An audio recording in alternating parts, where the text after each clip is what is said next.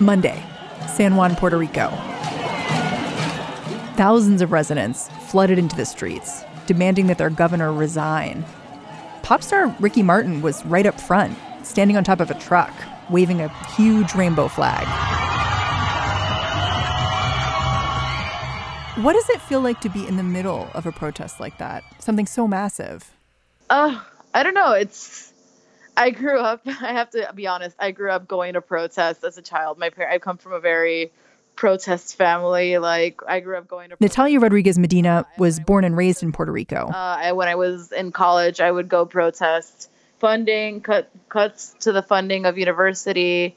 I would protest the Fiscal Control Board when I was in college. Now she reports for Latino Rebels, says what was remarkable about this week's protest wasn't just the size, but how it attracted people who don't usually show up to these things. Older folks, people with disabilities. The people who protest are labeled usually as, like, it's very similar to the U.S. It's like, oh, these socialists, oh, these like people who just want to like take control of the government. They're like lazy students. They don't want to do anything. And that's nothing of what we saw yesterday.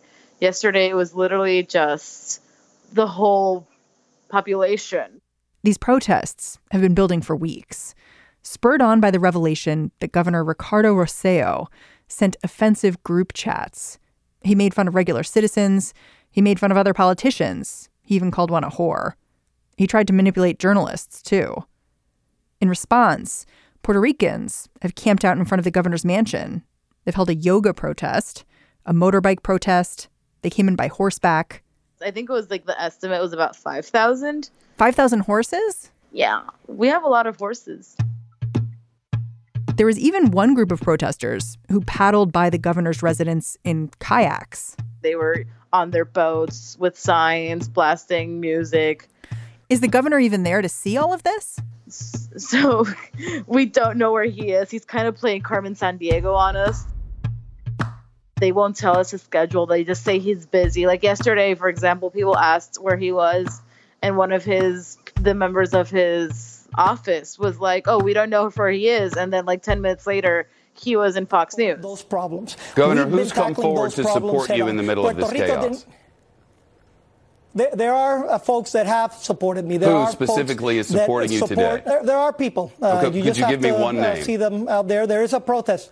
It was so cringeworthy just seeing him struggle to find one political ally. Governor, you're not able to give me the name of one person in Puerto Rico who supports you continuing as governor. Is that correct? I can. So the mayor of San Sebastian, for example, supported this effort. Whose name is? A little while later, this mayor, he came out and he said, no, I don't support the governor. That was just, I can't say I feel terrible for him, but that was bad. Listening to Natalia talk, you can hear the excitement in her voice. Like she said, she's spent her whole life protesting. She's thinking, maybe this time, this protest is going to work. But here's my question. The protesters in the street, they seem to be united in the fact that they want the governor out. But are they united in what they want after that? A lot of people are thinking of the future, but a lot are also focused on the now, just getting him out. And what happens later is where the division comes in. Like I was telling my editor, this isn't just about the chats. This is like years of corruption and years of scandals and years of mismanagement from the two major parties building up. And the chat was just like what blew it over. The problem here is that this corruption isn't just about one politician. It's about a bunch of them in both major political parties. So even if the governor does leave office, who's going to run Puerto Rico? And can they run it any better? I'm Mary Harris. You're listening to What Next? Stick with us.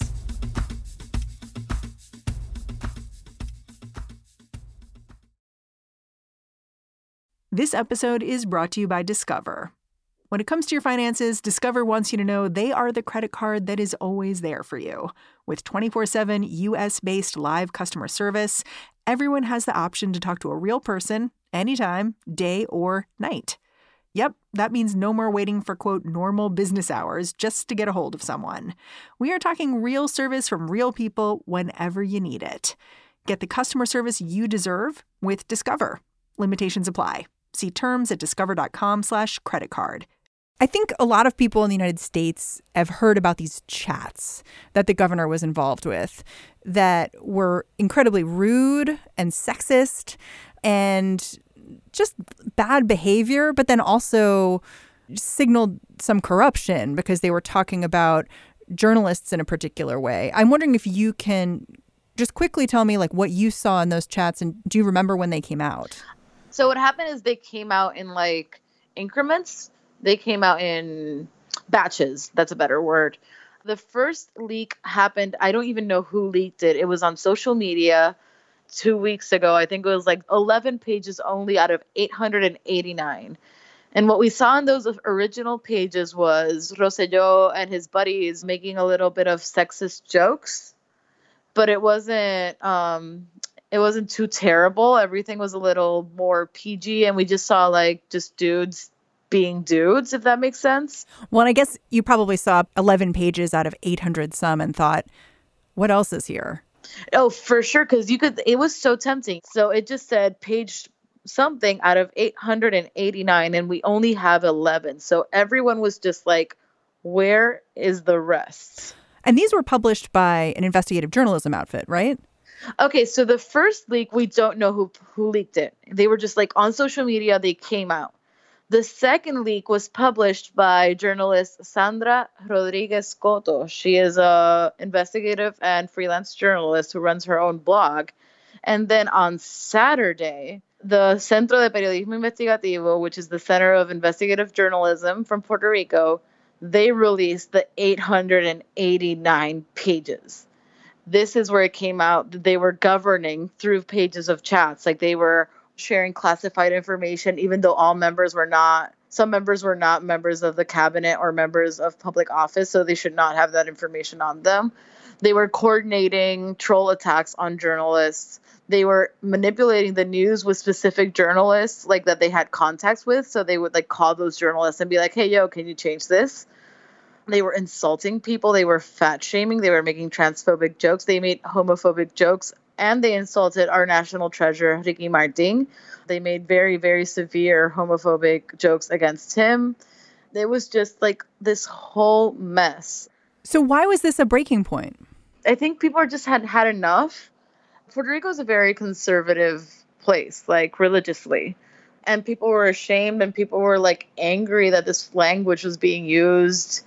And I think also the people who usually back him up were just disgusted by this, like seeing that our governor was capable of talking this way about people was a breaking point. Huh. Well, I mean, I'm curious where you would begin the story, because so many stories begin with the text messages, but would you start it there? Do you mean Rosselló's story or like this whole recent month of crazy crap happening? Let's start with Rosselló's story. So, I don't know. I guess I would begin it in 2015 or maybe before that. I'm not sure if you're aware. Rosselló is like the George Bush of Puerto Rico. He is the son of our former governor. His father, Pedro Rosselló, was governor from 1993 to 2001. So he's a legacy. He is a legacy, and he's not just a legacy of Rosselló's in government. He comes from a legacy of corruption in government. His father had many, many corruption scandals. He was never arrested. He was never indicted, but over 40 members of his cabinet were. And some were arrested, and some served over 10 years in jail for corruption. You know, you said to one of our producers, you remembered watching TV during Hurricane Maria and getting frustrated because the media was so focused on how Trump was treating Puerto Rico, but not how Rosselló was treating Puerto Rico. Yes. So after the hurricane, I had to leave. I went to Indiana to be with my aunt and take care of my grandmother. So I had TV access, which a lot of people on the island did not. And when Trump visited Puerto Rico, I was already in Indiana. And I remember seeing like the media blew up after that, like Trump's management, Trump this, Trump that, Trump that. And like saying that the failure and the mismanagement of Hurricane Maria solely rests on him is completely wrong, because Rosselló was governor then, and Rosselló was in charge of distributing aid. He was in charge of distributing money. He was in charge of distributing funds. And a lot of people didn't even see that aid. A lot of people did not get water. A lot of people had no electricity for months. And he was out giving contracts, or his buddies were giving contracts to these companies that screwed Puerto Ricans over. His wife was involved in this organization called Unidos por Puerto Rico, United for Puerto Rico, which received money from a lot of Americans, and a lot of people donated to that organization that was supposed to bring aid to Puerto Ricans in need. And I remember this so clearly when the news story came out. Like, she had the money and she didn't know what to do with it, and she wanted to build like parks, and people were just like, why would you build parks when people don't even have food and water? And now that organization, which the First Lady was involved in, is under federal investigation. Like, the FBI is looking into them. Like, this was announced last week. Well, what you're describing as a Puerto Rican sounds incredibly relentless, because it sounds like you feel the United States is not doing a lot to help the island, that the local politicians aren't doing a lot to help the island. Yeah. And we haven't even talked about all of the structural things in place that keep the island where it is.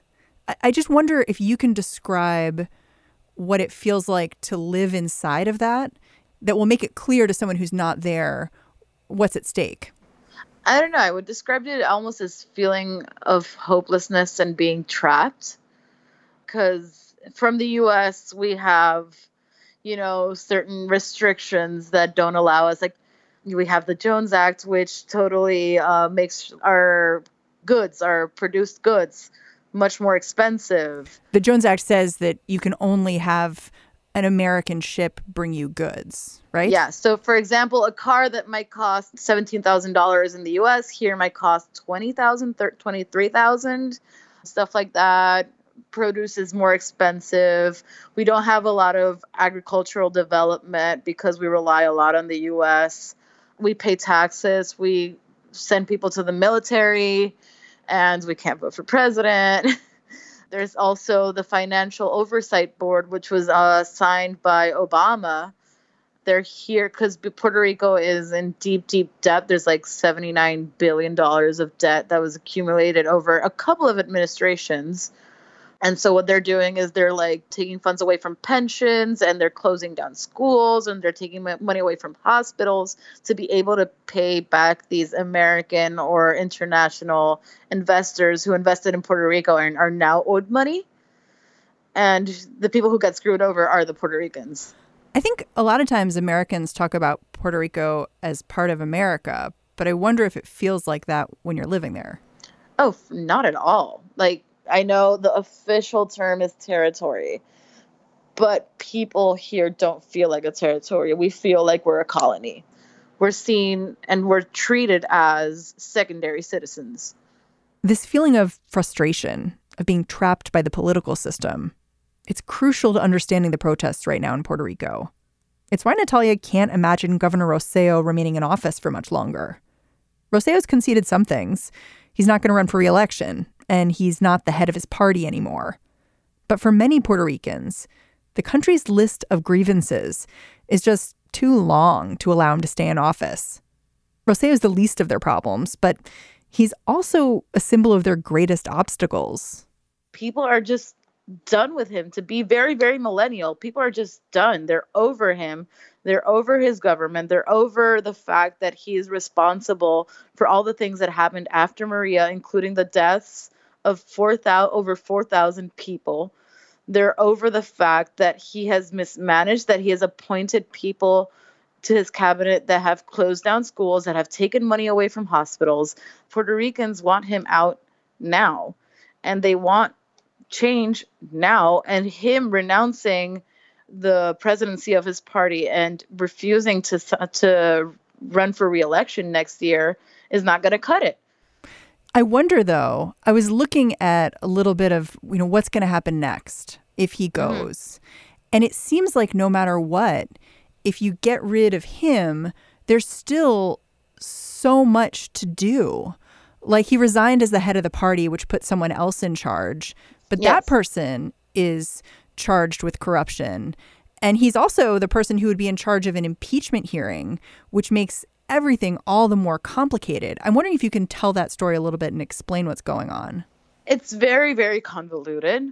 So the person who is in charge now, he's interim president of the party, is Tomás Rivera Chats. Tomás Rivera Chats has a very, very, very long political history in Puerto Rico. And he has very fierce opposers because he is a ruthless leader. He has been known to threaten journalists. He has been known to threaten constituents. This is all alleged. Let me just go there. I don't want to get sued. And I don't want to receive a call in the middle of the night from him telling me he knows where I live, because that has happened to people. And now he's not just the interim president of the party. He is the president of the Senate. There's rumors now that he's going to run for governor. And having a person like him who was accused of having phantom employees, is that the proper term in English?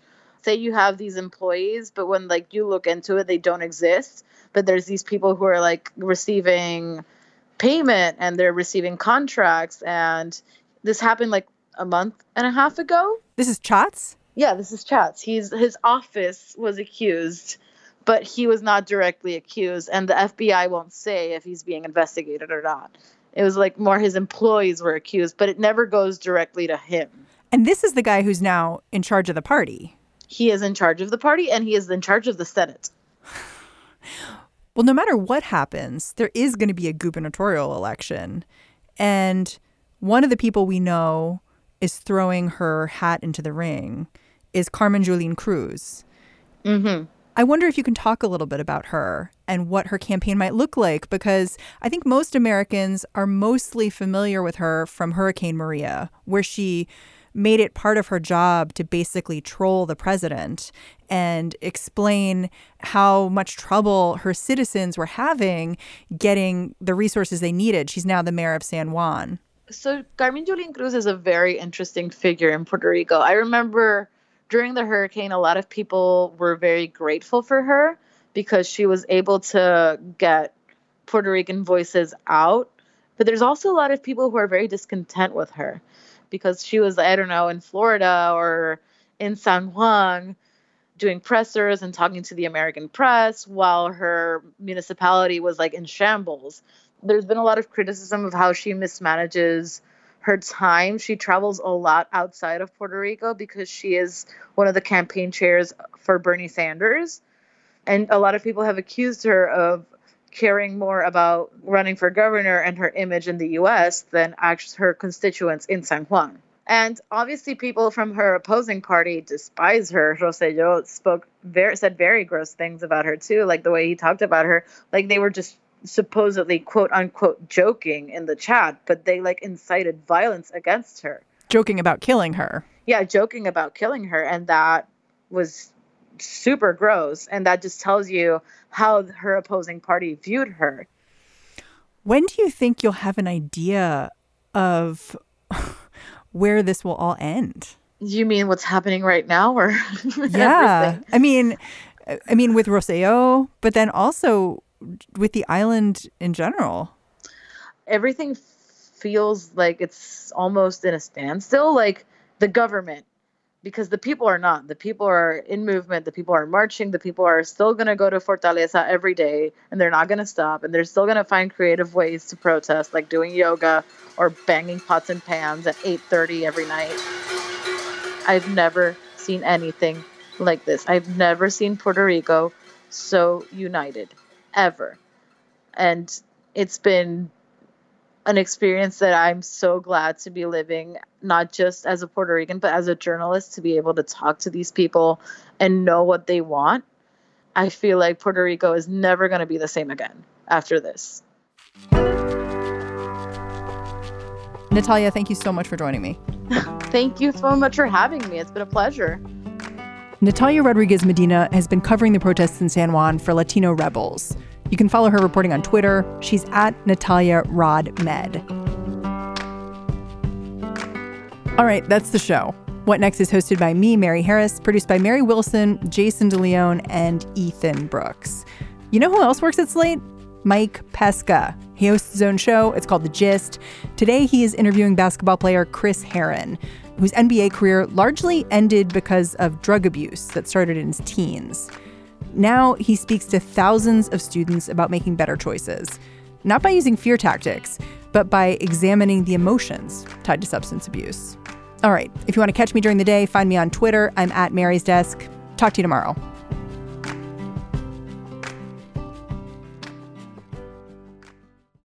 This is the story of the one. As a maintenance engineer, he hears things differently. To the untrained ear, everything on his shop floor might sound fine, but he can hear gears grinding or a belt slipping. So he steps in to fix the problem at hand before it gets out of hand. And he knows Grainger's got the right product he needs to get the job done, which is music to his ears. Call, click Grainger.com, or just stop by. Grainger, for the ones who get it done.